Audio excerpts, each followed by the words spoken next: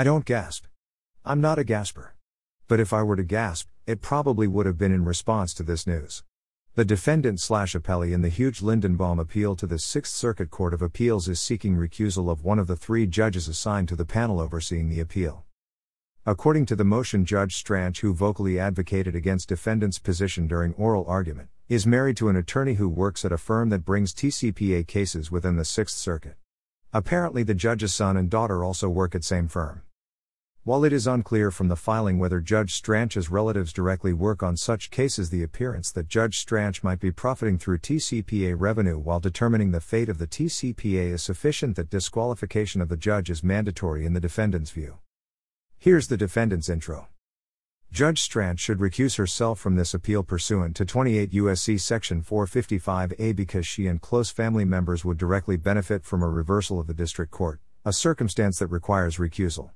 Judge Stranch's husband and son are partners, and her daughter is an attorney, in a law firm, Branstetter Stranch, that currently represents plaintiffs, including within the Sixth Circuit, seeking to impose class action liability under the TCPA's robocall restriction, 47 U.S.C. Section 227b, 1 of 3.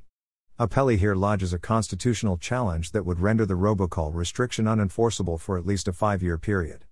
A ruling in appellee's favor would impact current Branstetter Stranch litigation, as well as future TCPA cases they may take, which the firm is actively and currently soliciting via its website.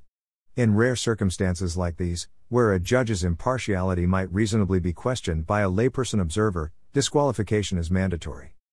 Full motion here, motion to disqualify. Seeking recusal of an impaneled appellate judge is always a risky enterprise, and doing so after oral argument is almost unheard of. At least, I've never heard of it. Indeed, defendant's counsel notes that no one in their entire law firm had ever filed such a motion before. And the fact that defendant is taking aim at Judge Stranch after she seemingly tipped her hand at oral argument is.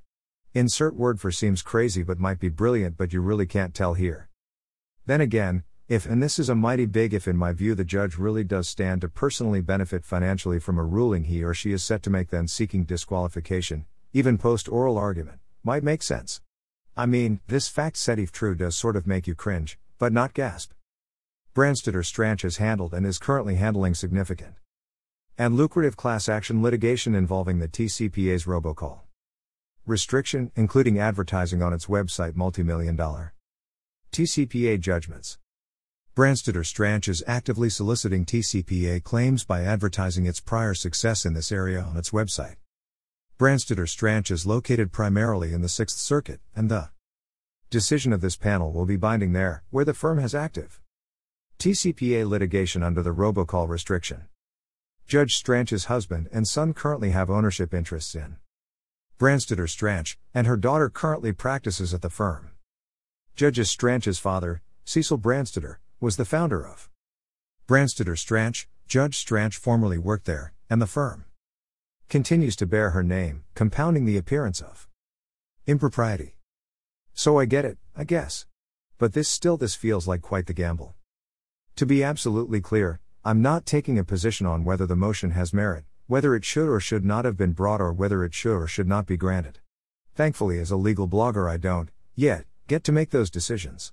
But I do see where defendant is coming from, even where others might call this a breathtaking late-stage gambit of the highest order. To be sure, if any case justifies extra special care, it is this one.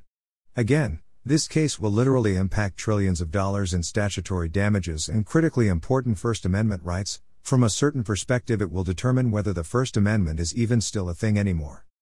So that makes the defendant's request for disqualification among the highest stakes bets in the highest stakes game of poker you can imagine. Will it pay off? We'll have to wait and see. But I'm sweating a little, and I'm not even involved here.